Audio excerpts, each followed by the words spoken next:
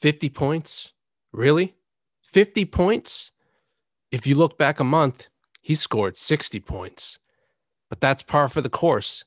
Game 3, Jason Tatum. He been snatching them ankles. Snatch, snatch. Jason Statham. We thought we were ready to send the boys on vacation, but have no fear, Boston. No need for trepidation. It's 2-1 now, and the home crowd has plans to pack the TD Garden with 17,000 fans. That's right, we're back. No masks, no worries.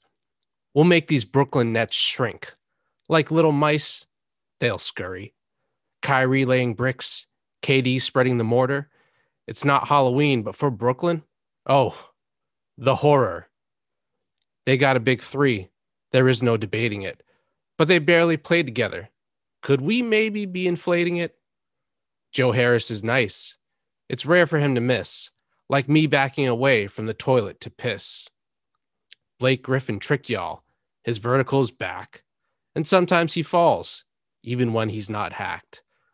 Who needs Jaylen Brown when we got Evan Fournier? Whenever he hits shots, I couldn't be hornier.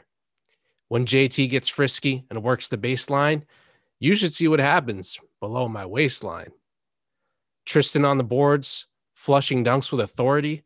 No Chloe in sight, no Kardashian sorority. Smart hitting threes fills me with such lust. What else would you expect? In Marcus, we trust. Now all we need is Kemba to start playing his game. Some buckets with those smiles, boy, that'd be a real shame. The Time Lord is injured. We've seen this before. But Grant Williams is going in. At the 5, maybe the 4. I never thought we'd rely on number 12. But we'll need him to be good in spurts and in spells.